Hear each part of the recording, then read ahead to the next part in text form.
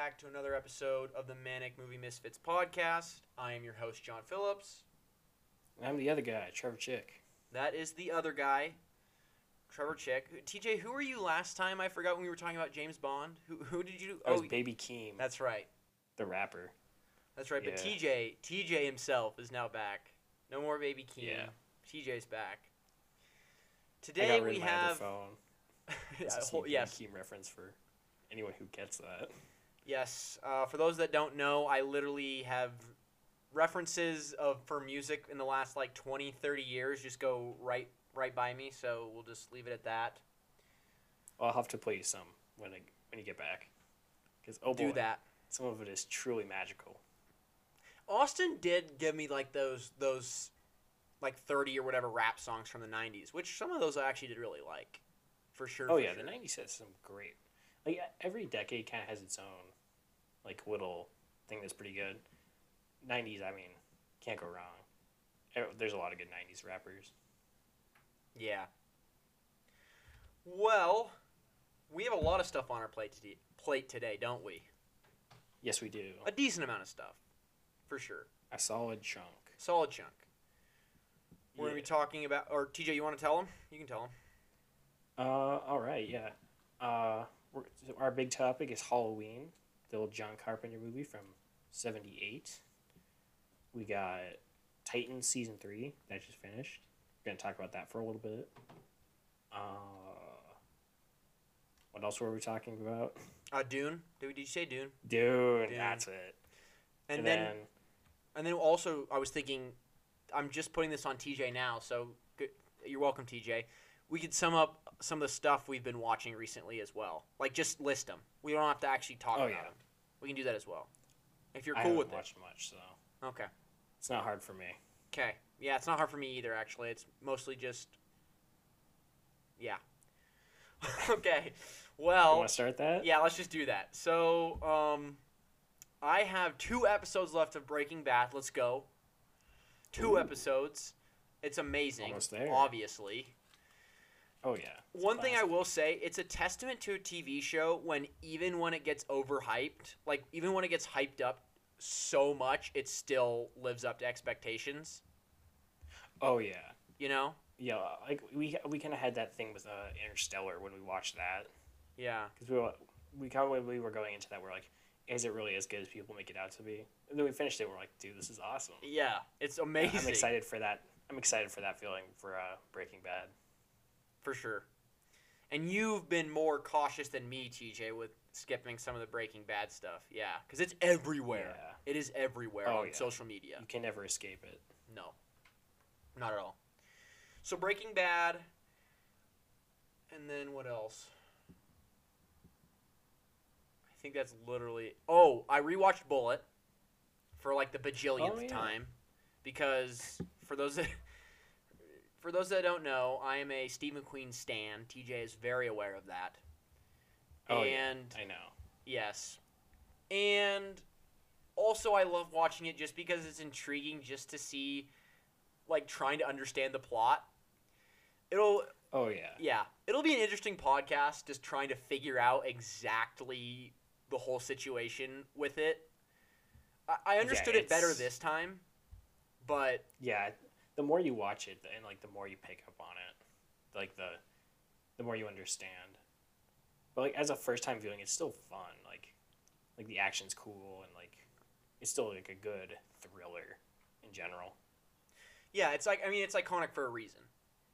Oh yeah. So beyond the, it's mainly iconic, right, because of the car chase, and the car. But beyond that, it is. I know we said we wouldn't get into it, but I'm going to close it up here, and you can obviously respond to this, TJ. It still is actually a solid plot. It doesn't necessarily go way up there with all the other amazing thriller plot movies like 3 Days of the Condor, for example, but it still gets the job done at a pretty solid level. Oh yeah, it's yeah, like you said, it's not I don't know. It's not the highest level story, but I think once you actually like start picking up on it and you start like truly like being like, oh, this is what this means and all that, like it kind of does elevate itself. Mm-hmm. Kind of. It definitely has very key and thriller-esque plot points, like twists, with mainly the example being, well, I can't say it because spoilers, so I won't. We'll discuss it later.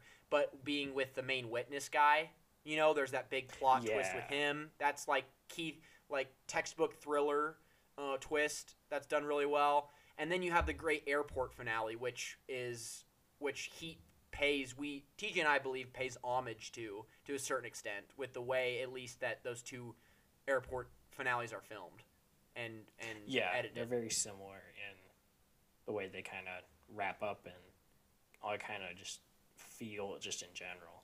Mm-hmm. Yeah, so that's Bullet, and then Breaking Bad, and that's it. What about you, TJ? Oh, and then I finished up Titans, but we're about to talk about that later. So. Yeah. Other than having a crippling addiction to the album Melancholy of the Infinite Sadness by Smashing Pumpkins, the only thing that's like worth noting is I watched The Shining on the big screen yesterday. Yeah, today's Monday. Oh boy. That was awesome. I haven't seen The Shining in... Well, has it only been a year? It's only been a year. But, I mean, just watching The Shining in general is awesome. It's a great movie. It's weird. It's like... It's iconic beyond belief. And seeing it on the big screen was just so cool. I loved it. It's Stephen King's favorite movie, right, TJ? You could say that. Yeah. That's one way to put it, right? Yeah, exactly. He totally loves it. He totally thinks it's a perfect adaptation of his book. Exactly. Wink, wink, nod, nod. Yeah. If only you could see...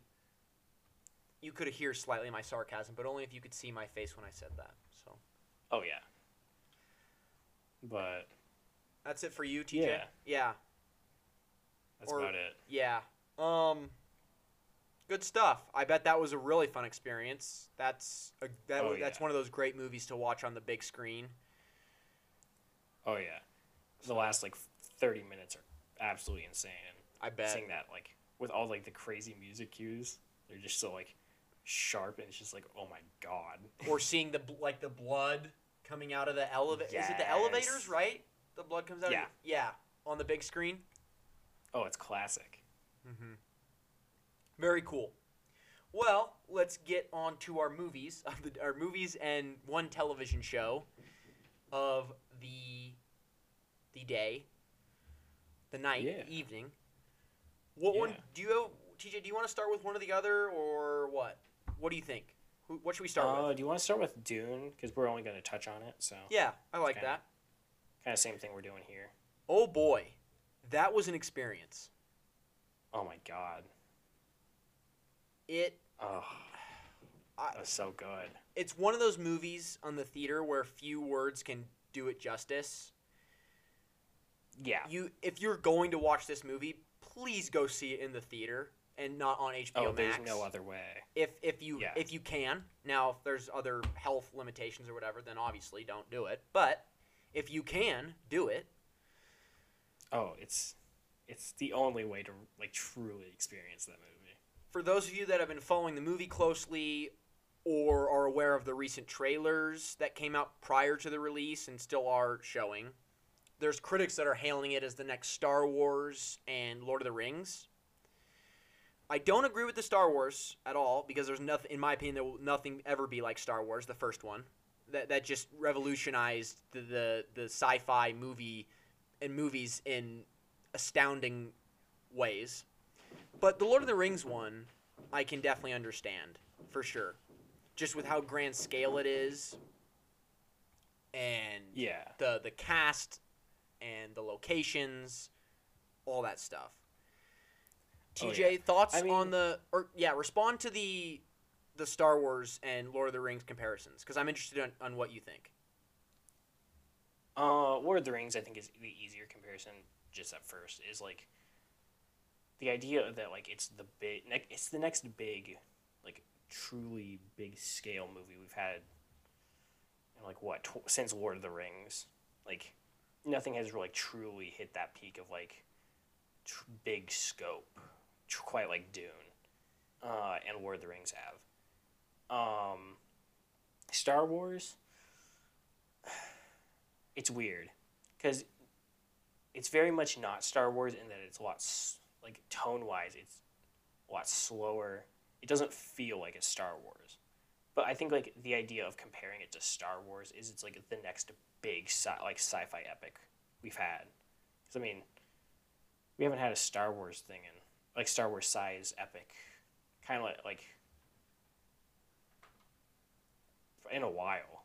Like nothing has truly been like the scope of like space like Star Wars, at least since like some of those old Star Wars movies. So, I think it's kind of like the idea of it. It's not exactly Star Wars. It's hard. I don't know. I have to think about it more. I don't know.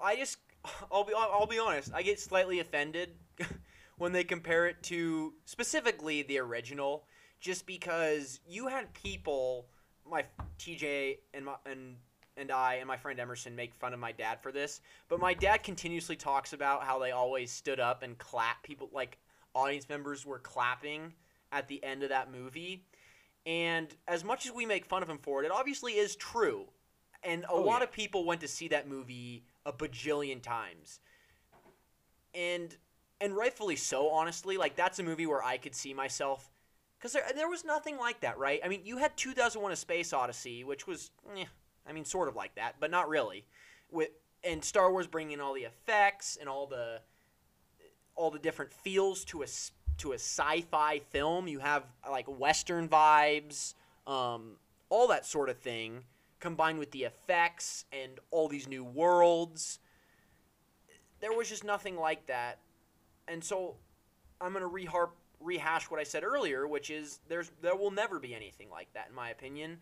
And as much as I love Dune, we should get into Dune obviously more and some other aspects of it, but I mean Dune it's incredible. The sound mixing, the editing, the as TJ you highlighted multiple times already, the grand scale, the scale of the film, really emphasized by the way it was shot. Costume design, there really is with that film nothing for me to gripe about, with the exception of the only reason I dock it on Letterboxd personally is just that we don't get, again, when you have a 5-star movie, right, you're looking at everything, even if it doesn't necessarily mean it aids to the story sometimes, even though if it wouldn't aid to the story sometimes. The reason I mainly dock it is just because we don't necessarily get in-depth character analysis with some of these characters, just because there's so many of them, which isn't a problem, but the reason I do dock it is because of that. Thoughts? Yeah, I think it's fair. It's hard because like I feel like the side characters are in Dune are a lot different than like I'll bring up Lord of the Rings again, where it's like where you watch Lord of the Rings or read Lord of the Rings, and like every like minuscule character has like some sort of character development, or like even like side character. Like look at Legolas, he's not the main character, but he's like his own like big character, and you see like over the 3 movies and books. But Dune, I don't know if I haven't read it, but for what I've heard, it's not every character has that kind of writing. Mm-hmm. Like Paul, of course, does, because I mean he's the main character. But like you get into like some of these like big but also not big main characters, they don't have like the same level of writing. At least that's what I've heard. Yeah, like, I mean they're not as like I don't know how to describe it. Mm-hmm. TJ, I don't mean to totally reject what you just said, but in Dune, honestly, a lot of those characters, I'll say this, more characters in the book actually have really good character arcs and a lot of time spent with them. But specifically,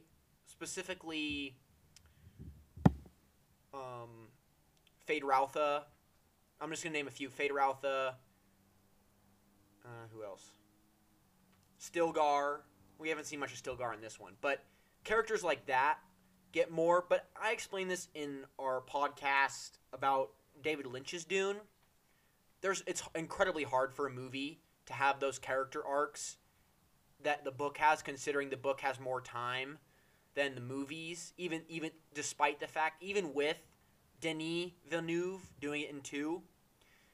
And as I mentioned before, or if I haven't mentioned before, there's also narration in the book, and we get to hear the thoughts of almost basically every single character, and so that helps a lot as well. But back to the movie. What was your TJ? Give me your favorite. Give me 3 of your favorite. Like, you're just thinking about the movie. Give me 3 favorite things about the film. Ooh. First off, probably just the cast. I mean, it's so stacked, and you can tell everyone's loving working on it.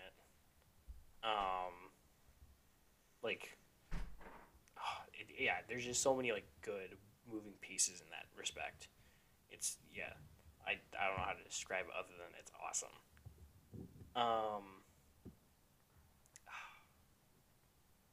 Definitely like the effects are probably the second. I mean, the movie's amazing looking. I think CGI wise is probably one of the best I've seen ever. It's definitely fantastic. And then, I'm trying to limit it to 3, so that's what I'm kind of like. Yeah. I can talk about this movie for like days. Right. I'm direly wanting to rewatch it.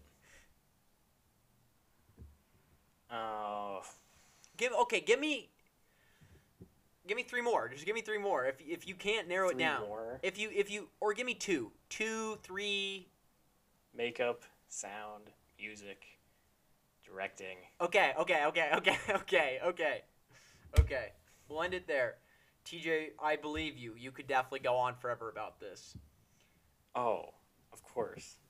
For me, oddly enough, my favorite part,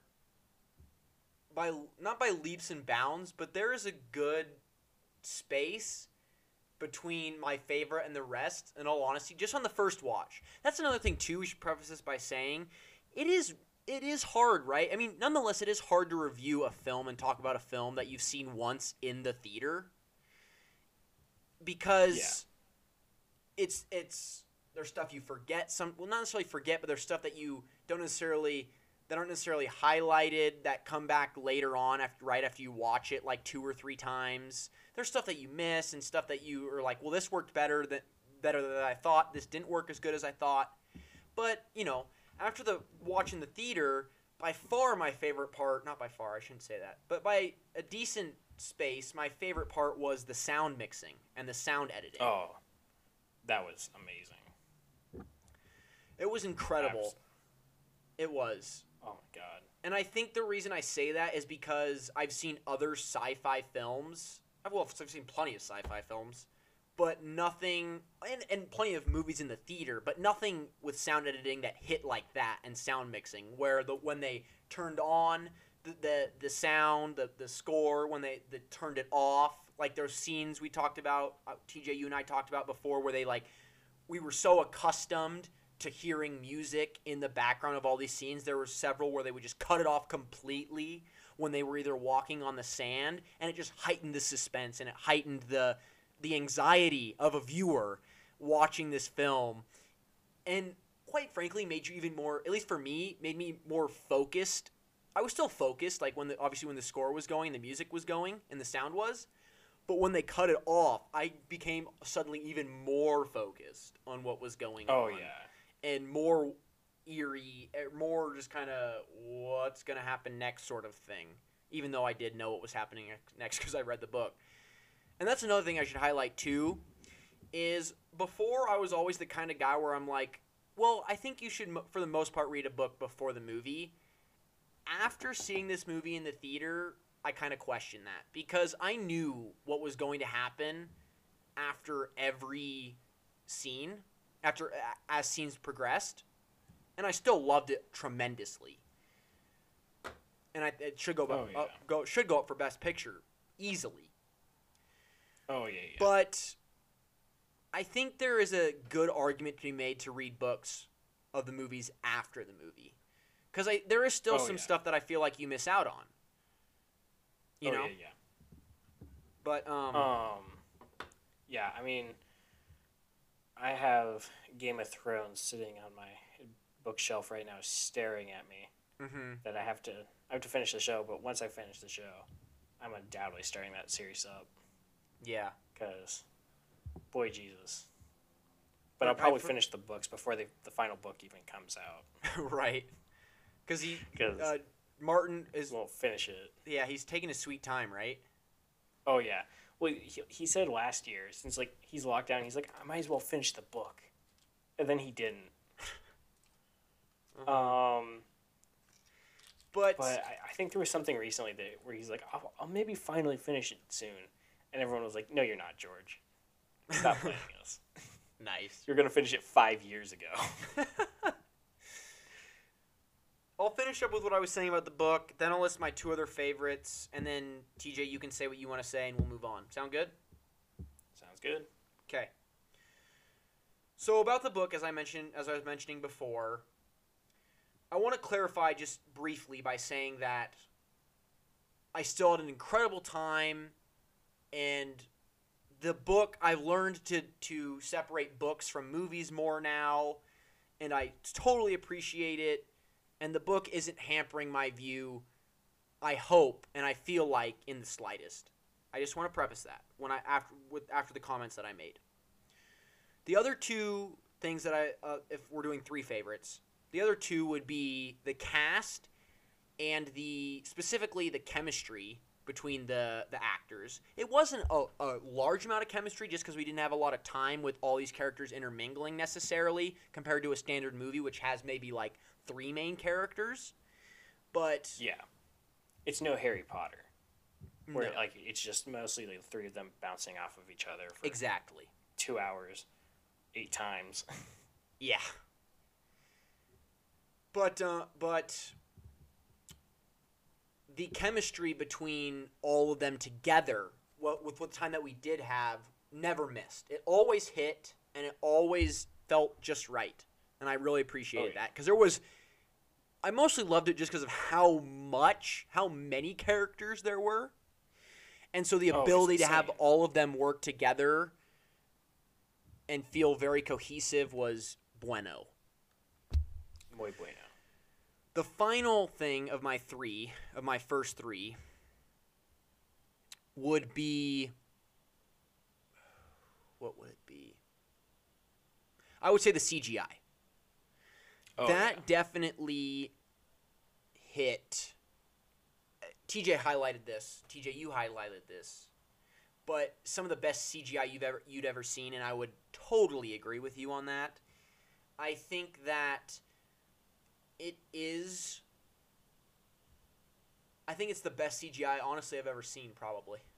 I'd have to recall on the movies that I'd seen, but I would say it's the best I've ever seen. Oh, yeah. It's absolutely fantastic. I would add Star Wars, especially given the time and how well those have aged. I would say Star Wars, the first Star Wars, but I mean, like for like modern movies, like CGI wise, like quality wise, it's bottom line the best I've ever seen. Yeah. Oh yeah. But yeah, like comparatively, like to other like stuff like old Star Wars, it does hold its ground in that way too, because I think it's like I think kind of sets a new bar for like CGI. Oh, it does, most definitely. But I'm saying the reason it is the highest quality I've ever seen is because Star Wars didn't have the technology that we had today. So, if you're looking at it from a quality, yeah, that's where I was going. Was like for CGI at least, like just for like computer generated stuff, that's like the new bar. At least I'd say. I would agree. I would agree with that. TJ, any more thoughts on Dune? I need to rewatch it, and I love it. Fair enough. All right, ladies and gentlemen, we are moving on to Titans, Season 3. TJ and I spent 2 hours talking about the first 2 seasons at the start of this podcast. And we're going to try and cut that down way more. Cut that down. Oh, we are. We're not even going to have a whole podcast episode on it. No offense, Titans fans. TJ and I are a part of you. We just have other stuff we got to talk about. We only release 1 episode a week, so there's only so much we can talk about. Yeah. Only so much we can do. Exactly. My first impressions finishing the season 2 was better, flat out. It's still my favorite. Still my favorite season is Season 2. Yes. I still think that the best episode so far ever is the Dream episode with Dick Grayson, the end of Season 1. Okay. Critically, yeah. I'm not listing my favorites, but critically, I think that's the best episode they've produced so far. I think it is too. Okay. One of my favorites is from Season 3, though. One of my new favorites is. Interesting. TJ, you want to go and tell the audience then? Because I'm curious as well. One of my new favorites is spoilers. We need to put that up, right? Spoiler bar, because we're Yeah, that's right. Yes. Post Tim dying. The one where he's in the soul world with Donna and Hank. Interesting. Where it's all black and white. Dude, I loved that episode. Explain. I was so into it. I don't know. There's something about like the way it was made, and like the way that like it was just written. Like it has. I felt like it had such a different energy to like. It was a lot slower. It like focused on like the dead characters, and it was just it, like really kind of put their stuff in check. Like Donna and Tim, it kind of put their motivations in check and all that. Plus, it was a nice, like, fitting end for Hank. I was very into that. Oh. But, like, and then I think my only gripe with that episode was the Rachel bit. I don't love Rachel. She's okay. But her stacking the rocks, it was fine. It was nice that she got, like, her own moments, I guess. Because she kind of, for a little, from, like, it was the first time she shows up, but like she kind of hasn't had like a big moment in the sun in a while, so that was kind of nice. Quite frankly, one of my biggest issues with when you compare all 3 seasons, and this season really did it for me, I just wish we got more time with the actual team together. Every time they get together, they split up, and it's annoying the hell out of me, quite frankly. Oh yeah, that's one thing I've been saying a lot of. Like I look through a lot of the like season reviews from fans, and they're like, "Dude, we gotta have a season where they're all together, and they just don't disband for half of it." Because I swear to God, I was like, "You're not wrong." It's literally been the same arc as far as the whole group. Like 3 times. Yeah. Yeah, because, like, for the first little bit, they're together, and that's, like, the best part of the season. It is. Is, like, where they're all together, and they're all kind of bouncing off of each other.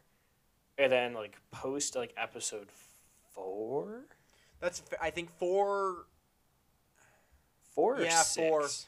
4 is, like, where they, like, really start, like, just, like, webbing out, and you're just like, oh, my God, no. You were on a roll. I know.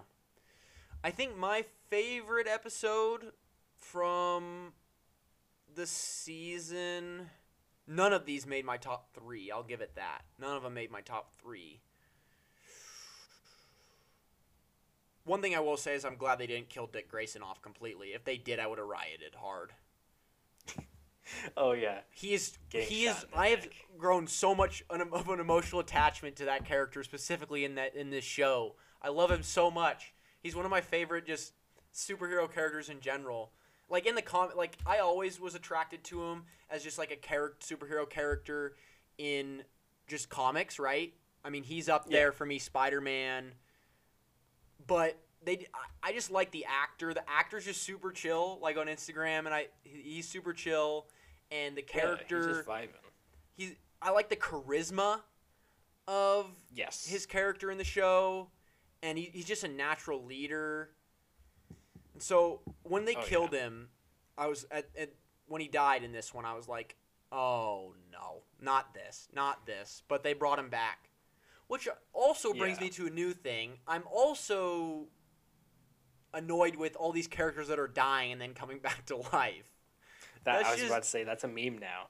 I know. Is that, Titans community has been memeing on that. That, like, they just kind of keep killing off characters and then bringing them back, like, 2 episodes later, and you're like, okay, what was the point? Basically, that's setting up for the community to just have no emotional attachment to any death at this point, for the most part. Yeah, pretty much. Because then they're just like, oh, we shouldn't get too sobby about it because they're probably going to bring him back in, like, 2 episodes, so it doesn't matter anyway. Yeah. Like, the only one that they've actually stuck with is Hank. Yes. And, like, which is another good episode. Yes, you really liked that one, TJ. I remember your reaction to that was quite crazy. Dude. That might be top 5. Okay. I'd say, those 2 episodes, the one in black and white and that one, are definitely up there. But the rest of the season's okay. Mm-hmm. It's fine.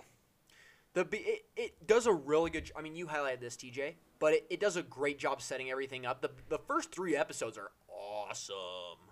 Like, they're great. Oh yeah, we watched them together and we were loving it. Yeah.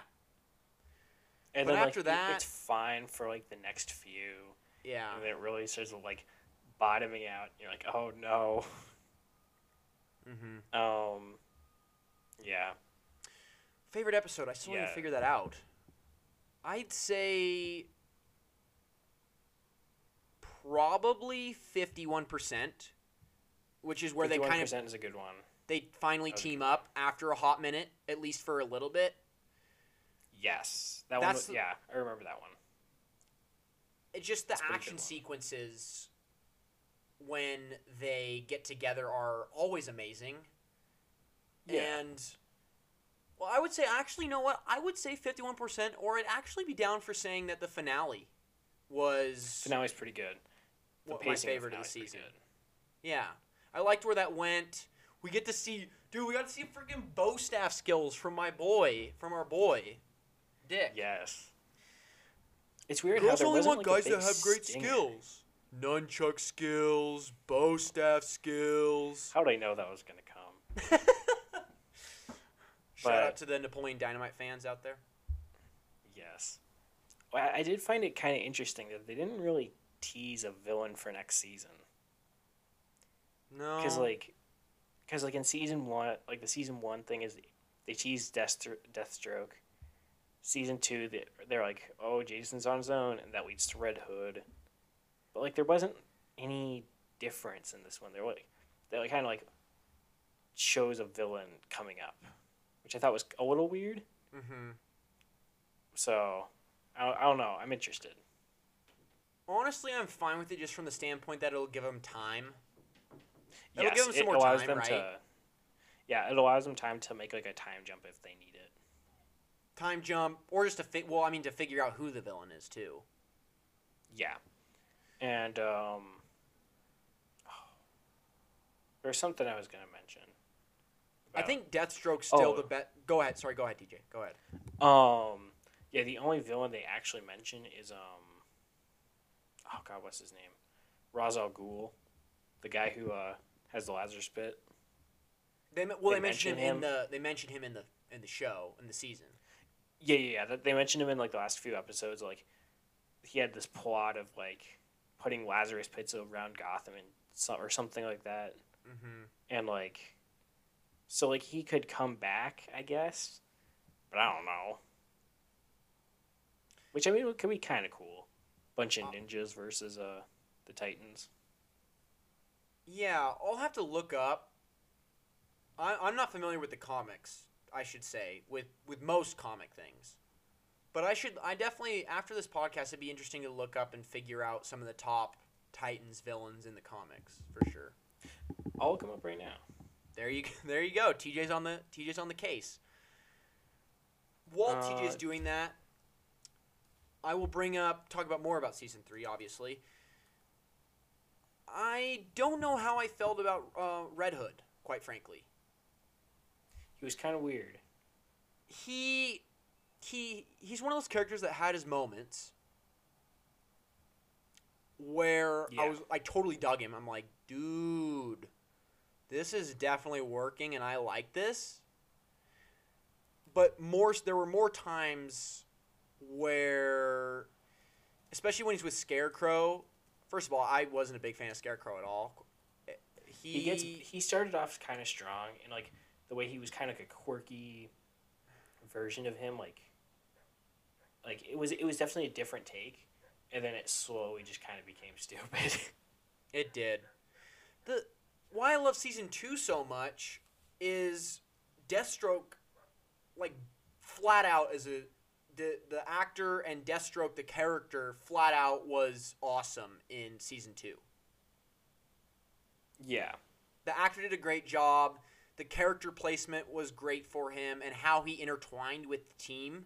They also did a great job with the flashback episodes, again in season 2, with Deathstroke. And the origin with him. This one, we never got that. It was always... Yeah, it was always like, is it going to be Red Hood? Is it going to be Scarecrow? Is it going to be both of them? How are they going to... There was no real formula that I ever felt was there, and no backbone that was there because, as I mentioned, and you mentioned, he isn't that strong of a character, especially by the end of this season. As strong of a villain by the end of the season, and neither is Red Hood. Yeah, Red Hood, he kind of just bounces around, and he's like, am I bad or am I good? Exactly. For like 10 episodes, and you're like, I swear to God, I need something. I need some like actual answer on this, and stop having it bounce around for 10 hours. I think the most consistent thing with if you're combining all 3 seasons, the most consistent thing thus far has been costume design. Yes. Oh yeah. The action's always pretty good. Like that's the way they set up action's really cool. One of my favorite action scenes is actually in this season. It's when Red Hood and Nightwing fight in the woods, and it's dark. That's a great fight. It's shorter than I wanted it to be, but fortunately it was just long enough to where I could get good content out of it. It wasn't just 30 seconds. Yeah. This season didn't have too many crazy big action scenes. No. Which... Not at all. Yeah. Also, I'm disappointed that they went to Gotham. I understand. I like San Francisco, and we've seen Gotham so much in all these Batman movies. I just want to see a new setting with the DC characters. I don't want Gotham. I want San Francisco. Yeah, that's fair. Yeah, Plus, Gotham, it just kind of felt like a normal city. I'm gonna be real. It wasn't like a too crazy take on Gotham, because they're just like, oh no, it's a city and there's crime, and I was like, wow, that's a normal city. Fair. I was like, there's nothing. Wow, there's GCPD. That's all the thing that's actually differentiating this from any other city. You could have had this in San Francisco, or literally any other city. Mm-hmm. I would have been fine with them actually going to another city besides Gotham too. Like if they were able to make it where there was a central plot device going on in another city, I'd be down for that too.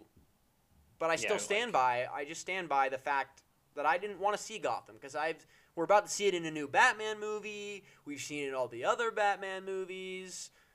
Let's create something else for our young superheroes. Yeah. It's been interesting.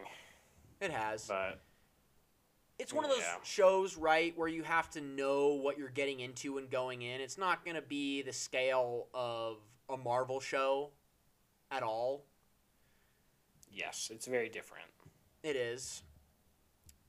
And once you get in that mindset, you appreciate a lot of the episodes more. And I still personally believe that I am in that mindset. I'm just, being unbiased about it and critically looking at these shows because that's what we're doing on this podcast. These episodes. Yeah. And again, I love season 2.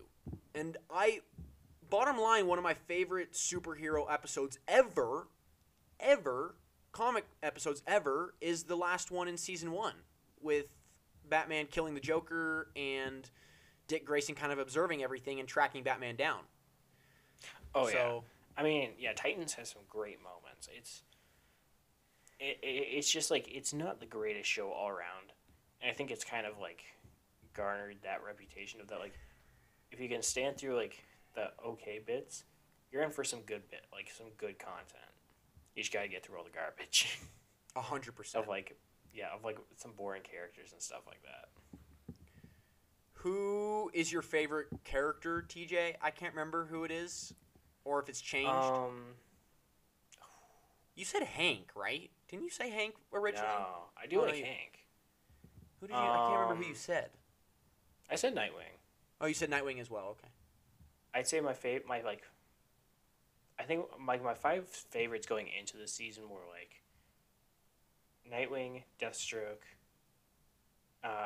Jason, Donna, and probably Hank.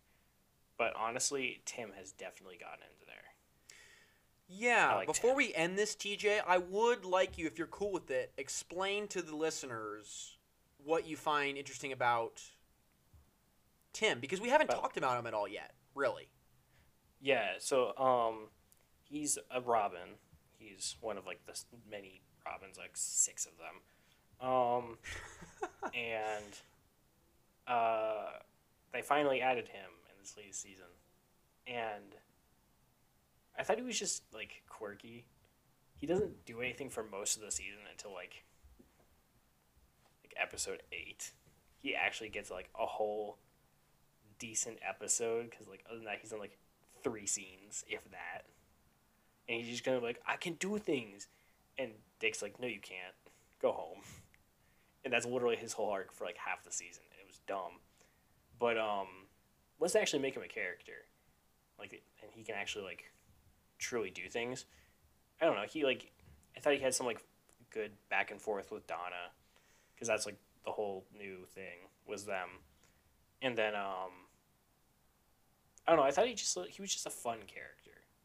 Like, he didn't do too much, but I think like he had like enthusiasm that like not a lot of characters had in this season. Because I felt like a lot of characters in the season were just like, oh, everything is so hard, and I was like, shut up. that now that you bring that up, you're 100% right on that. There was like no sense of optimism from like any characters, and I was like, oh my god, everyone's a Debbie Downer except for Tim, and I was like, stop. Yeah, no, I didn't think about that till now. I think honestly that honestly affected my opinion on why I didn't like them going to Gotham too. As I felt that with Yeah, a lot of characters are just sour for a lot of the season. It's like Connor's happy for a little bit of it, and same with Blackfire, because like they get together and all that. But like other than that, no one's happy. Gar kind of just sits around, and he's like, "Oh, I don't have Rachel." Oh, Gar was so misused. Gar has no role in the season. Actually, no, I take it back. Hank gets replaced with Gar. I was literally about to tell you. I was like, TJ, isn't Gar one of your favorites? Yeah. Yes, I was sorely disappointed in Gar's writing in this season because he did nothing. I was mad. Gar was great in season 2. His arc was awesome in season 2. Oh, his first 2 seasons arcs are great. Yeah. And like he doesn't know what to do, and then like in this one he's like, you can tell he's supposed to do more, because it seems like he's gonna like trace down everything about Jason's past and kind of like that's gonna play a bigger part, and then they just forget about it. I was like, what? What's the point? Yeah. No. And then he's like, he turns into a bat, and then like he's like, I don't know if I can do it again. And you're just like, try at least. Right. I'm glad you brought up Tim, because we didn't talk about him at all. I love Tim. And Gar as well. I'm glad we talked about Gar as well, how misused he was. He's one of my favorites. I say top 3 for me is Gar, Donna, and Dick. Overall. Not this season, because they misused Gar. I still love Gar in this season for the moments that, like, the moment as a character himself, like the character writing, his arc in this season was terrible. But as a character, still, obviously, Gar, Donna, and Dick. And then, actually, Gar would be tied with... Gar would actually be 4th.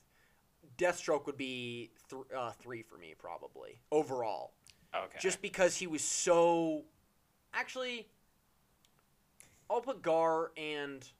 No, I won't. I'll have Deathstroke at 3. It'll be Dick 1, Donna 2, Deathstroke 3, Gar 4. I just love Deathstroke too much. Yeah. Like, just the character himself, and then what they did with him in Season 2. But, yes. Yeah. That's my character ranking, yeah. I think post-Season 3, my favorites are Dick, Donna, Deathstroke, Tim, and Gar. Not in any order. We're on the same wavelength, TJ. Yeah. We are. I do like Connor. Connor was okay in the season. He definitely had his better acting moments in the second. Yes. Yeah. He was just kind of okay in the season, which I was like, eh. But I still do like him as a character.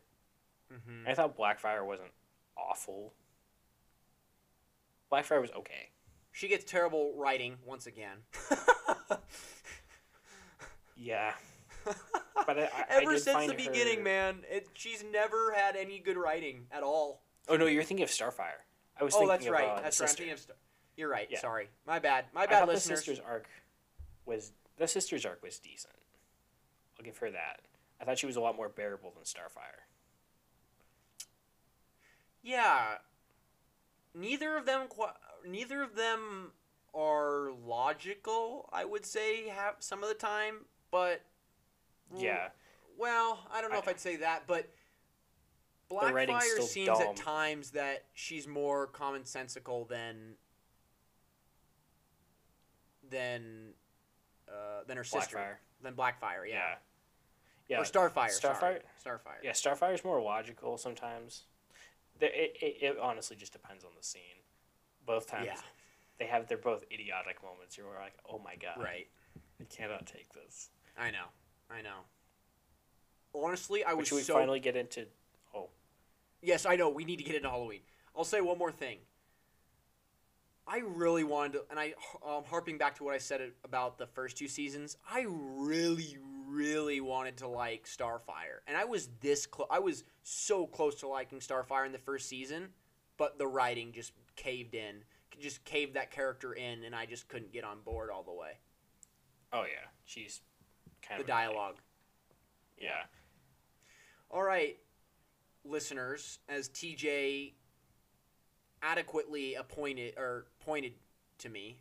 this out to me, we need to get on to Halloween. Unfortunately, we are releasing this after Halloween. Halloween was yesterday. That we're filming this on November 1st. We're recording this on November 1st. But we still wanted to talk about a Halloween movie. So what better movie to talk about than John Carpenter's Halloween? Yeah. Established so much of what we know today in the horror genre. Influenced so many horror movies. Score, amazing. Just the name, the fact that it's called Halloween, like they decided it would have been easy for them to be like, oh, let's call it Halloween, Revenge on Halloween, or something, more basic. Oh yeah. It was supposed to have a different name. Well, sorry, what, TJ? It was supposed to have like some other name. It was? I just saw it a minute ago. It was like the babysitter killings or something like that. That's a murders terrible or name. something. It is. And good thing we have Halloween. Would not have, yeah. Thank God it's definitely changed. But sure. yeah, I mean, it's one of the most iconic movies probably ever. Everyone knows of Halloween. Michael Myers, the theme, like Jamie Lee Curtis in this movie. Everyone, like it is, it's like transcended horror movies. Mm-hmm. Like it's its own. It's like one of those ones where it's like everyone. It's common lexicon that you know Halloween. It is. It's one of the movies that you could talk about it forever. And it is, I think, with all the movies that have spawned off this one, it's a part of, it created a $1 billion franchise. I'm pretty sure with all the ones that came out, it's probably reached $1 billion. I hope. I think because there's like a lot of them. I don't know. I don't know. There's a lot of them. It probably did. I But mean, anyway, the most recent one just came out like weeks ago. It did. So. Halloween Kills. Yeah, that has the highest kill count of like 27 people. Wow, 27. Shout out to my 27 friends. But yeah, Halloween.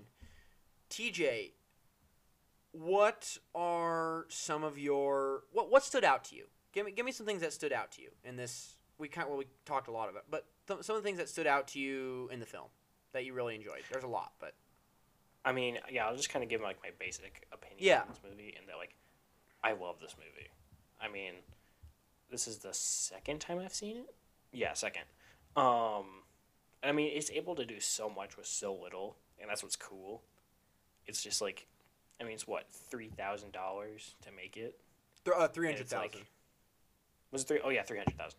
If it was 3,000, that would be a lot less. That would be yes, damn near next to nothing. Yeah, that would be impressive.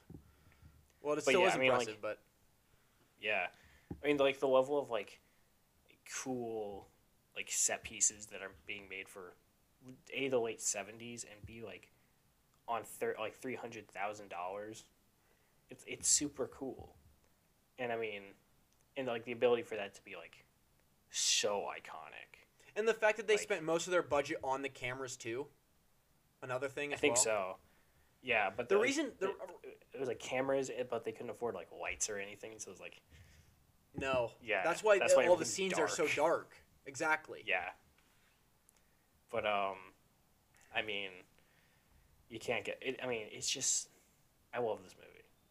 I mean, the cinematography is like fantastic. Woo! Like the constant uses of one shots and like how like you can see everything in like the corner of like the frame. Like there's the one shot of the Donald Pleasence's character where he's out front of the car, like the store, and then Michael Myers is in the car at the corner, and then he drives right past, and you're like, oh my god, it's so good. Mm-hmm. Oh, I love this movie. I'm so glad you highlighted this, TJ. I'm so glad they spent the money on those cameras, though, because it gave them the ability. The reason they bought those cameras is so they could have that wide filming ratio, so they could do things as you just mentioned before. And there's several other moments in the film, not several, but there are other moments in the film where you will have Michael Myers on the far. Example, when I can't remember if it's after. Oh no, it's when Jamie Lee Curtis's character. I can't remember her name. TJ, do you remember her name? Laurie, that's right. That's right, Laurie. Yeah. She finds all her friends dead, and because of that wide camera, it's one of the most iconic moments in the film, and one of the most iconic shots in the film. Yeah, where he's standing in the doorway. I had all the lights on. I'm like, all right, I'm out of here. I almost had that moment where I'm like, all right, fam, this is so wow. good. Oh yeah. Yeah, I had some of those same moments with Aliens as well, where they placed the xenomorph. I had that same kind of vibe, where I had those moments where I'm like, okay, I'm done. All right, this is it. Yeah, no more. But yeah, and it's one of my favorite. TJ obviously brought up the great cinematography. Top 10 shot film ever. I'm going there.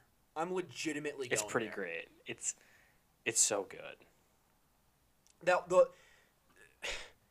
there's very few movies, at least for me, that I've seen that have used the wide angle as the wide ratio as effectively as that movie did, specifically with Michael Myers. Yeah, there's something about like the way it's felt, like you said, like the way it's shot is just like so. Oh my god, it's so cool. It makes sense why John Carpenter spent all that money on those cameras. It makes sense why he decided to do that. Yeah, I mean, without that, I mean, it wouldn't have been half as good, because it's like that's where kind of like all like the existential dread from like the idea of Michael Myers is like all in the background, and then he actually starts killing people, and you're like, oh no. Yeah. I loved they caught the sounds of Michael Myers breathing in the masks. In the clown mask, they did it at the beginning, and they also did it with him breathing in the Kirk mask. For those of you that don't know, yes, that is actually the mask, the Halloween mask of Captain Kirk from Star Trek. That's what that originated as. They cut the eye holes a little bit wider, and they did some modifications to it, but at its base, that is what that is. Yeah. And they do a great job with, as I said, just the breathing into the mask. It makes you so much more uncomfortable, and it makes it so much more haunting. And also the fact that you don't know, especially at the beginning, it's really effective because you don't, I mean, it's still effective later on, but you don't know who kills the girl or who is stalking the couple, the girlfriend and boyfriend at the beginning, until the very end. Yeah, like there's only like one mention of Michael, and it's like, do you know where Michael is? And it's just like an offhand line, and then like the whole scene happens, and you're like, oh my god. I mean, the whole entire time you're thinking it's like some adult, some murderer, not a 6-year-old or however old he was, 10-year-old, I don't know, young boy. Yeah. And that created nice shock value, for sure. Yes.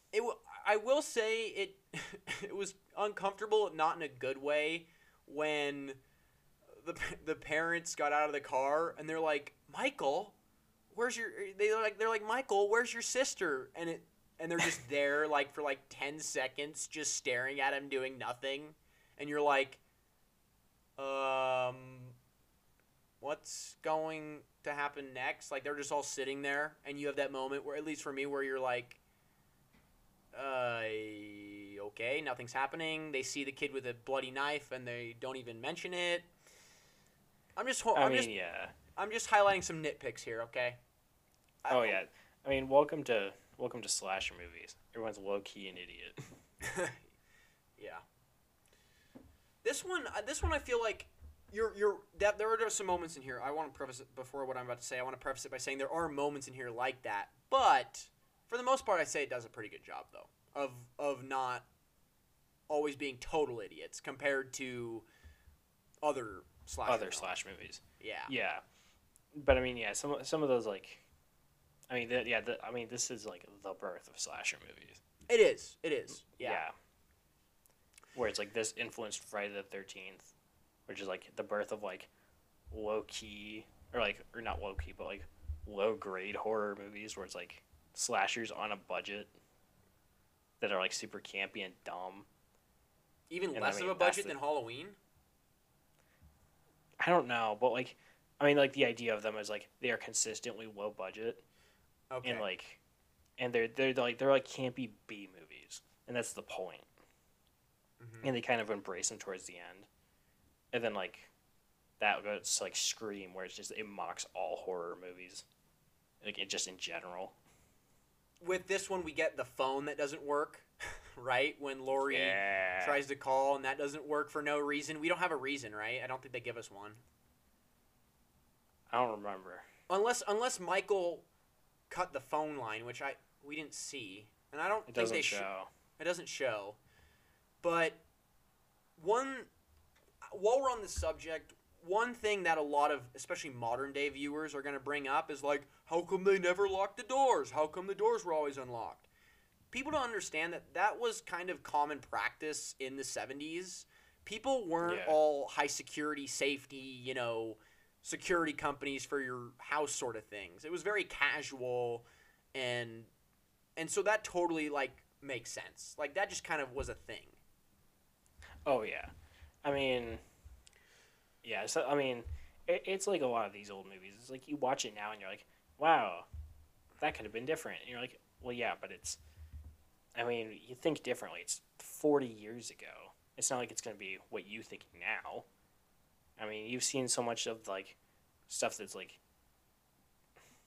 you watch a slash movie now and they're like they probably make a joke about that. And it's just like, yeah, that wasn't a thing back then. Like, I don't know. But also, I feel like people now are too hard on old movies. Oh, for sure. Yeah. I was looking at actually today I was looking at reviews the Rotten Tomatoes score for the first Harry Potter, because I was like, oh, because they're showing it at the local theater in a few weeks, and I was like, oh, that's cool. And I accidentally tapped on the audience score, and the first review was like, yeah, it's good, but compared to movies now, it's not that good. And I'm like, what? I mean, it's 20 years old, so I mean, yes, not everything's aged well, but I mean, like, what's that supposed to mean? Like, just because something else has done it better means that this is absolute garbage now? I don't know. It made me really mad for 5 minutes. I was sitting there and I was thinking about it. I understand where you're coming. Yeah, I understand where you're coming from. It's just like, why degrade old things when it obviously influenced it, but you're too blind to see that it influenced it and that it's classic for a reason. And just because it doesn't hold up doesn't mean it's invalid. I mean, if we did that, none of us would watch old movies. I mean, I don't know. I don't want to go on this tangent. I'm too tired. Yeah, I'm mad about it. It's making me mad. I know what you're talking about. For me, at least, it is a fine balance. Because you always want to account age into a film, right? How well it aged as a film. We constantly talk about that. But yeah, I agree with what I see what you're specifically talking about, and I do understand, and for the most part I would agree with that. Yeah, I mean, yeah, I don't know.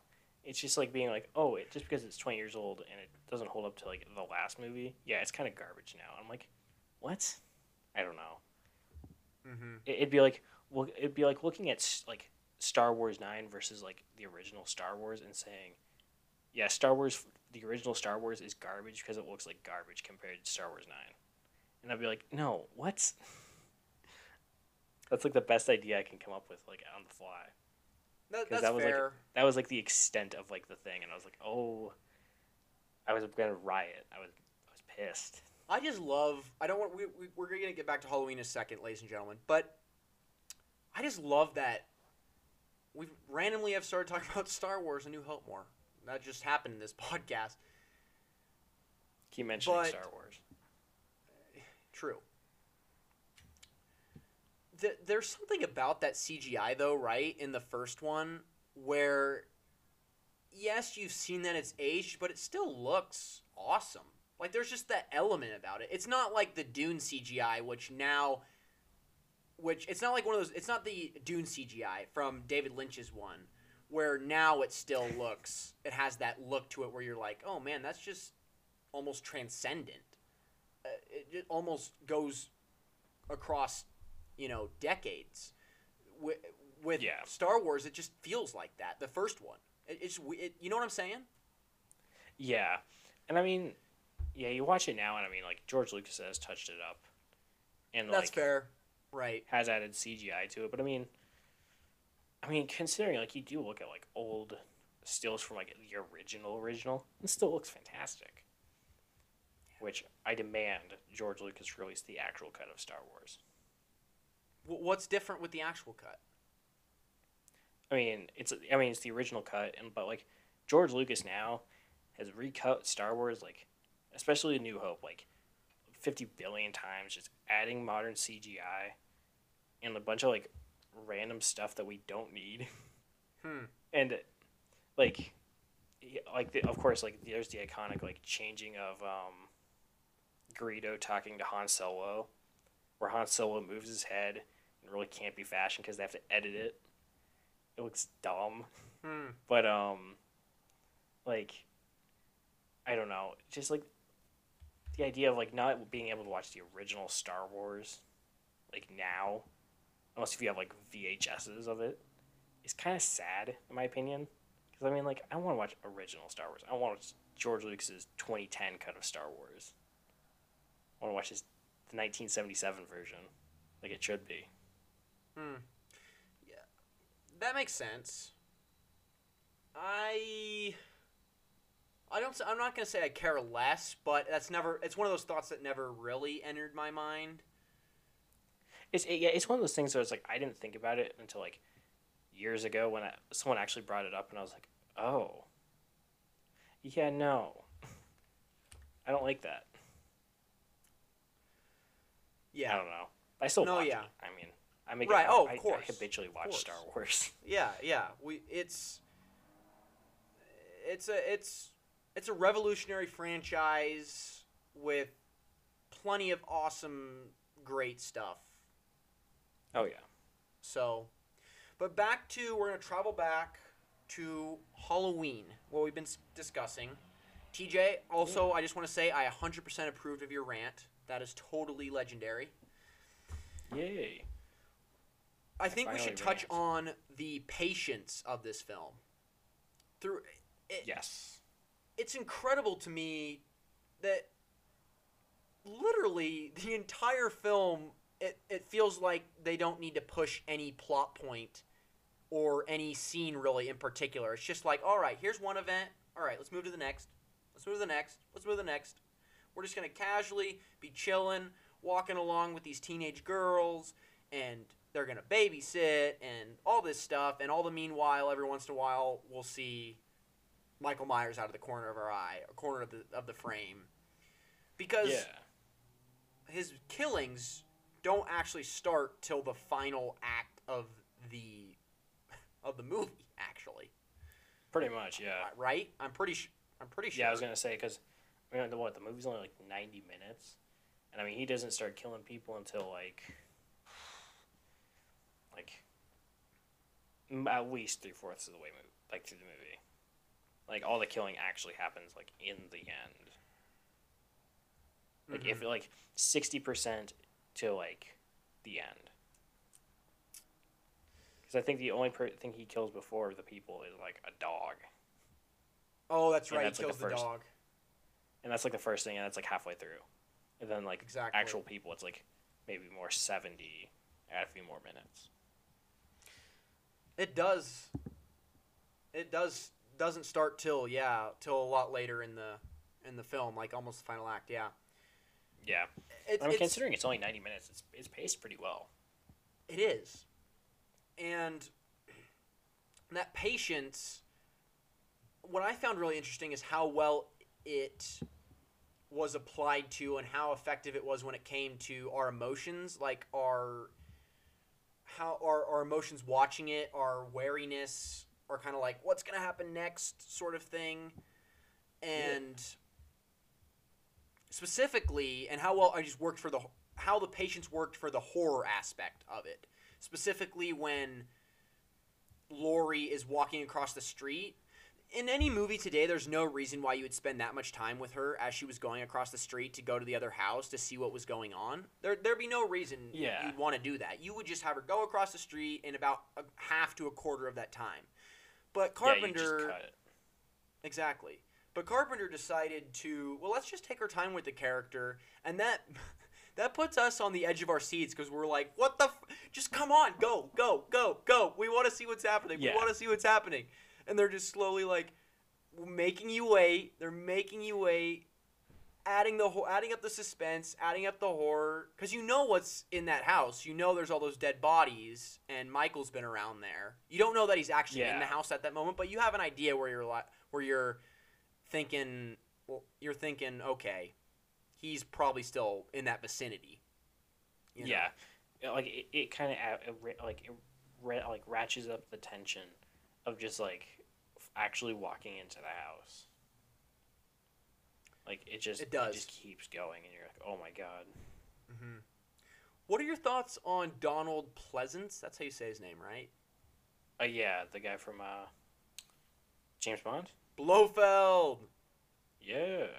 What are your thoughts on his role in the film? I mean, he doesn't really do much in it. I mean, he doesn't. He kind of just he's honestly kind of like the exposition. He kind of like tells you what Michael Myers is. Like he is a silent killer who hasn't talked for like 20 years, and that he's coming home, and that's all he like. That's kind of his role, is to tell you that, and kind of tell you like show you like all these weird things that are kind of happening around, like they stealing the tombstone, and stuff like that. And then he like shows up in the ending, but other than that, he doesn't do much. No, and I was kind of fine with it. I kind of just sat there. I was like, okay, I'm fine with it. I do dig his monologues, though. He has a couple. You highlighted on one of them where he's setting up Michael Myers as the character. He does a... I didn't know he could get to this level of acting. I don't have much experience with this character besides Blofeld, and he's also in The Great Escape, right? Yeah, I'll look him up real quick. He's one of the characters in The Great Escape, and from what I remember, he does a solid job in that as well. He's a nice piece in that film. That's one of those, for those that don't know The Great Escape, it's more of one of those collection of cast type movies. Movie. Exactly. Thank you, TJ. That's what I should have said instead. But in this film, I was thoroughly surprised, as I mentioned before, to see his acting job that I'd never experienced before with the actor in those couple of monologues that he has about Michael Myers. You're genuinely haunted by what he's saying and engaged. It's great stuff. Yeah. Okay, yeah, so I just looked him up, and he's in Halloween 1, 2, 4, 5, 6. Wow. He's in a bunch of them. You Only Live Twice, which is his Bond movie. Great Escape. A few more John Carpenter movies. Prince of Darkness, which is late 80s. And Escape from New York. I think that's the guy that goes... I think he goes... They're the guy that they're going to rescue in New York. Or that they're sending a snake in to get. The president, right? Yeah, I think so. It's been a hot minute since I've seen Escape from New York. That's a rewatch that needs to happen soon for me. Yes. Yeah, after this, I've been wanting to watch some John Carpenter movies. You and I went on like a solid binge for a while. We watched a few. I've seen 7, including Halloween, I believe. Interesting. He's one of my favorite directors. He's a top. Oh yeah. He's definitely a top tenor for me, for sure. Oh yeah. Yeah, the last big Donald Pleasance movie is one from a director named Dario Argento. Have you heard of Suspiria? Mm-hmm. The original one. He made that. Okay. Or he's in one of his movies from like the 80s. Is he the one dead with now? Jennifer Connelly? Yes. I figured. He died in like, let me see, 95. That makes sense. I figured that would be the case. But yeah. Rest in peace to our boy. We'll throw that out there. Yes. How many John Carpenter movies have I seen? I've seen 7 as well. I think we've seen all the same ones. We've all seen all the same ones. That's right. Yeah. Do you have a favorite shot in the film? Is there one that stood out to you? There's plenty that have stood out to me. I mentioned the one earlier with Laurie in the bedroom. Also, that's just a haunting... That just gave me the heebie-jeebies seeing the tombstone above the girl in the bed. That was extremely unsettling. And combined with... John Carpenter's like, all right, we're going to give the audiences that, and then right after, we're going to scare the hell out of them by having Michael Myers come out of the dark show up in the right next to Laurie without Laurie knowing. Thanks, John. Thank you. Yeah. Thank you. You just scared the hell out of me. I think my favorite shot is it's in that same section. It's back when she runs across the house to the house she's babysitting in, and what's oh my god, Michael. There we go. I thought of Jason Voorhees for a second. I was like, that's not right. Michael's sitting like laying on the floor. And then she runs back out to the hallway to check on the kids, and then the kids run out, and then she's sitting there. She's like she's like freaking out, and then like you slowly see Michael like rise up and then like start walking over. Like, what the hell? Oh my gosh, so that's iconic, and I was like, oh my god. TJ, you brought up a great point. His mannerisms, the actor that for Michael Myers, the mannerisms that he does in this film is incredible. Oh yeah, I mean, so unsettling. Has he done anything else? Let's see if just the way he moves, with how stiff he is as a character. He's not very loose in any way. He's quite broad-shouldered and quite stiff when he moves, and the way, like, there's that one shot where he tilts his head, remember? He tilts his head like this. I'm like, okay. This is... Yes. I'm scared now. I'm freaked out. Honestly, one of my favorite parts of the film, I mean, obviously Michael Myers should be, but specifically his mannerisms really brought that character to life and stood out to me as one of the main favorite parts of the film, is specifically his mannerisms. Oh yeah, let's see. My favorite. TJ, you go ahead, or do you want me to say my favorite shot?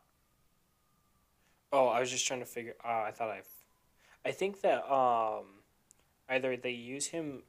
I think that guy might be like the old guy's like only movie. Like, or he might show up in Escape from New York.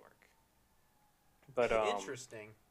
Either they use flashback scenes in the new ones, or they actually brought him back for these latest ones to do like the actual Michael Myers stuff, or at least like kind of like him just walking around and not going ham on people because he looks a little older. Okay, that makes sense. Yeah. My favorite shot is when, I believe it's the little boy who Laurie is babysitting. He's looking over at the other house, and Michael is just standing there staring at him. Yes. That's there's only a classic. little light. I think it's just the porch light that's on. Yeah. And Michael's like half in shadow, half in light, just staring at him. Just so good. Broad-shouldered, just like upright and everything. And then he looks back and he's gone. That was one of those shots where there was quite a few shots actually, where I'm just like, okay, I'm done. This is insane. Oh yeah. And yeah, I mean, you can't get much more classic than that. I know. I'm freaking out over here, but for good reason. Those of you that have seen the film, which if you hadn't seen the film and you're watching and you're listening to this, I don't know why. Go watch it. You obviously all understand my reasoning for going crazy about this, all these horror moments.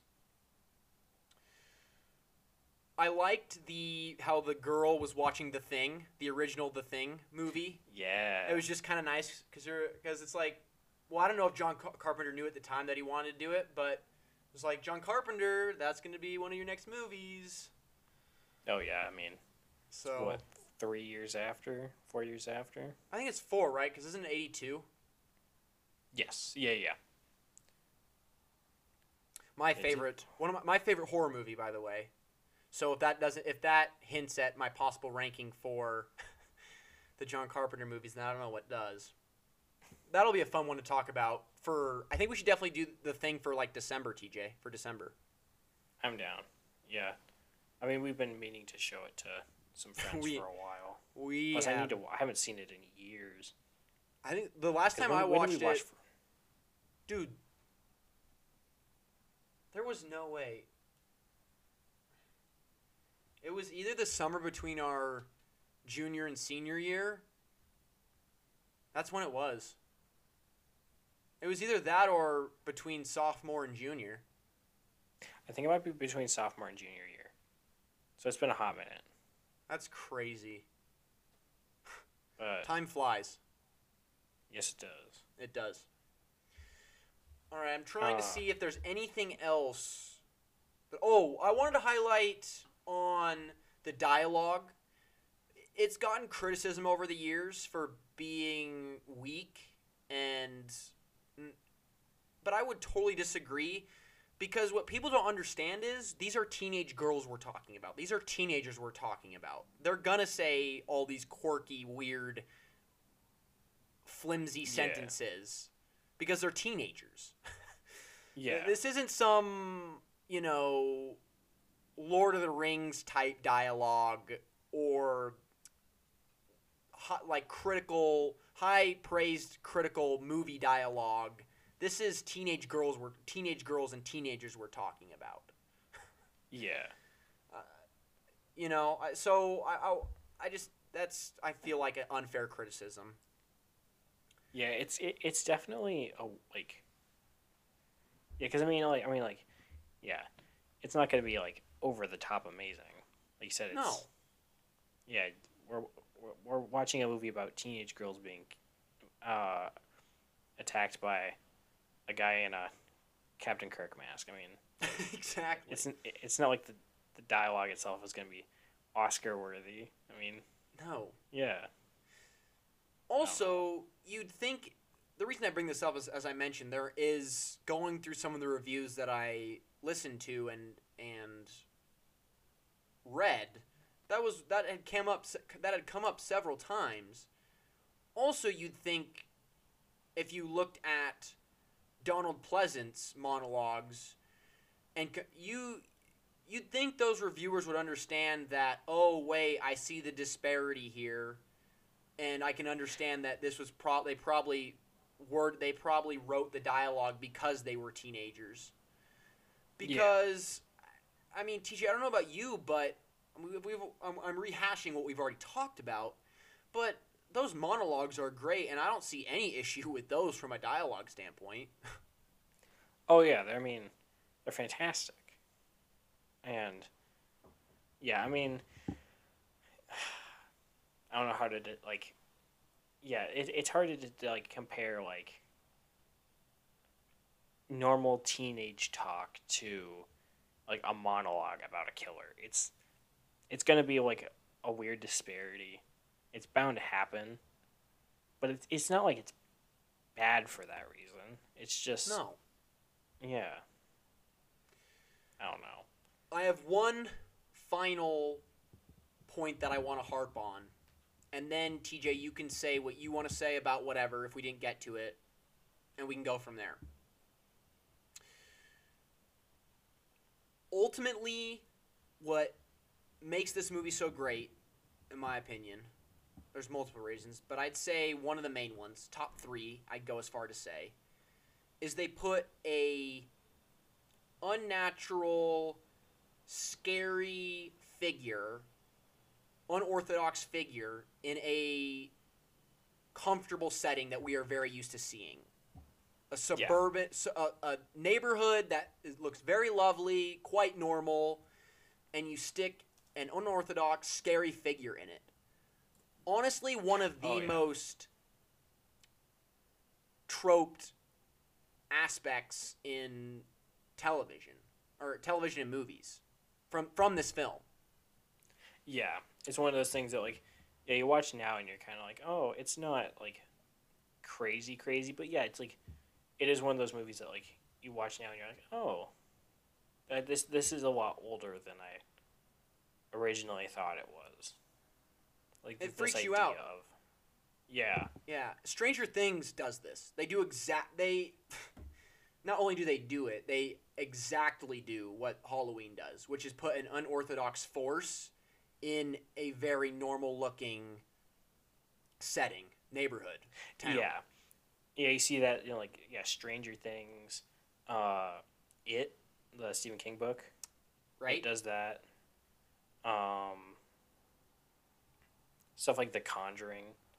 Like all the, like, movies though and stuff that we all know.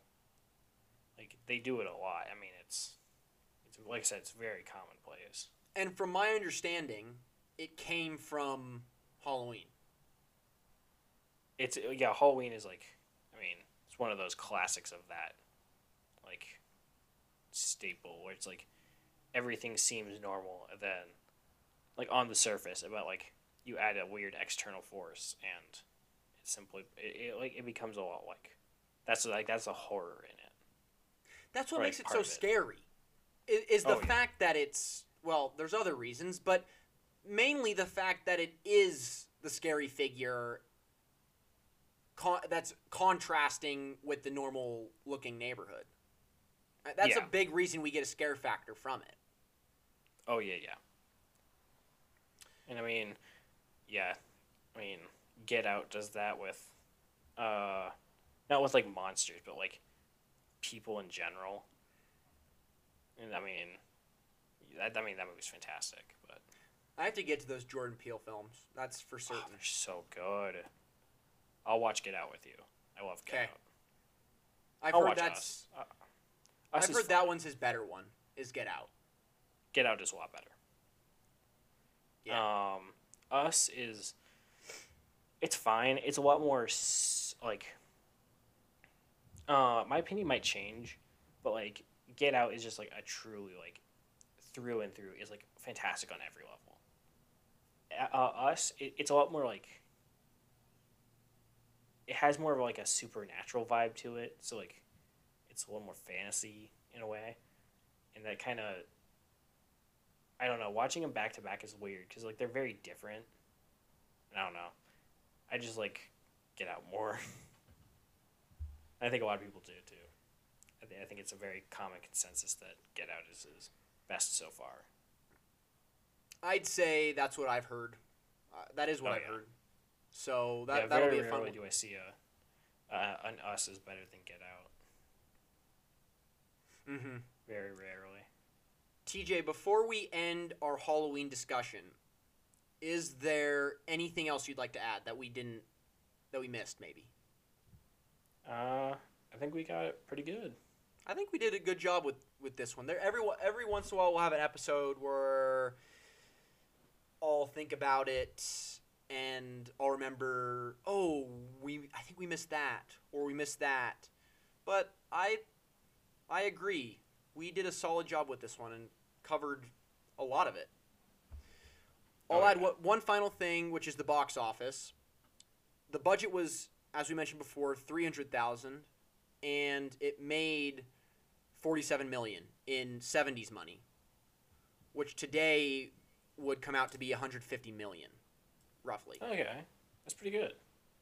It is, considering it's like practically an indie movie for the time. It is an independent film. Yeah. Right. And at the time, I think another movie passed it already, but I don't know which one. At the time, it was it was the highest box office for an independent film at the time. I'll see what the highest grossing indie movies are. Researcher TJ is on the case. Top 10 highest grossing indie movies ever. Juno's up there. Good Will Hunting. Makes sense. Blair Witch. Classic. Also makes sense. Get Out. Full Monty. My Big Fat Greek Wedding.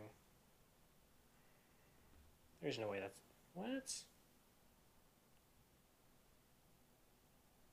We're going to go to a different one.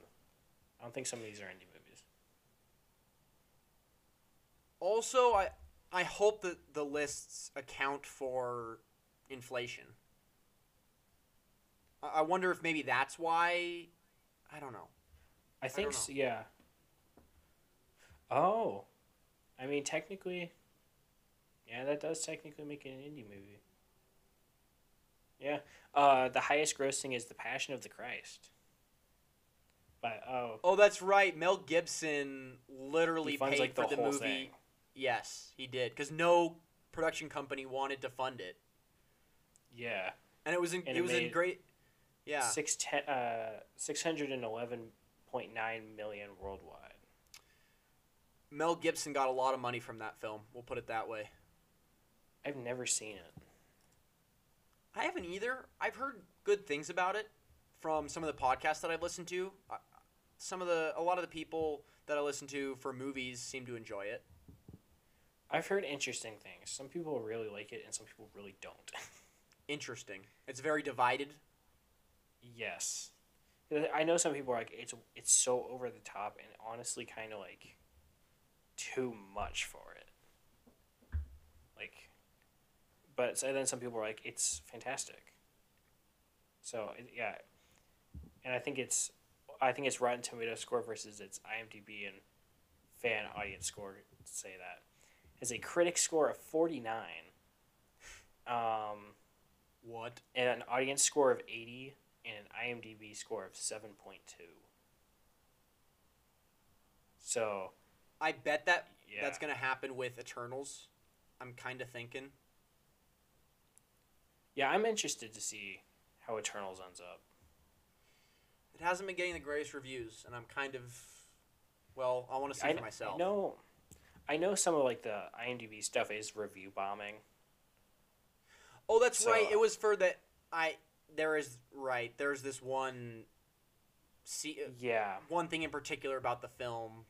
I won't say on the podcast for spoiler reasons or just reasons in general, but there is this one overarching thing in the film where people are docking it for, even though they haven't seen it, I guess, is what the thing is. Yeah, they're saying it's just, I mean, yeah, it's been interesting. Like, I know the review bomb is. I mean, I think they're starting to take down some of them finally. Good, because they're like, yeah. I mean, just because you're a toxic, like, little bitch doesn't mean you should review bomb this movie. Because, yeah, it doesn't make you cool. Stop doing it. Stop trashing on people's art because you're homophobic. I can't remember if I asked what you said, TJ. Oh, did you end up finding the Halloween, the independent film list?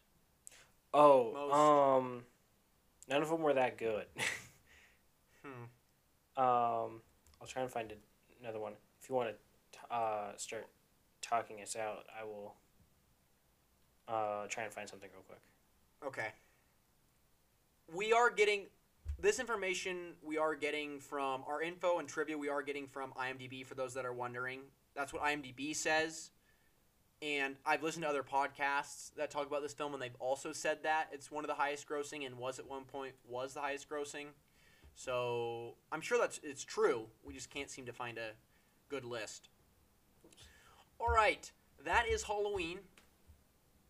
Anything else, TJ, for you? I think that's it for me, at least. Yeah, I already mentioned. Follow us on Letterboxd. We'll list those below, and follow us on Instagram, as I mentioned.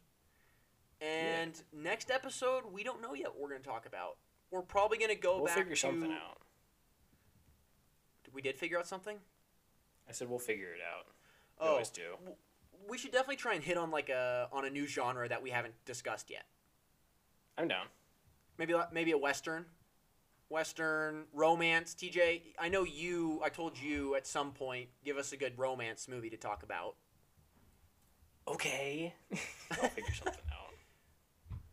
Just to cover all genres. We want to be very inclusive here. We want to be very inclusive.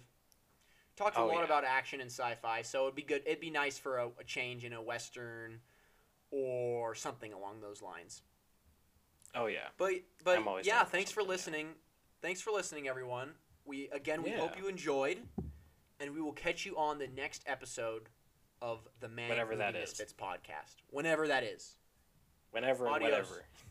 Yes. Adios.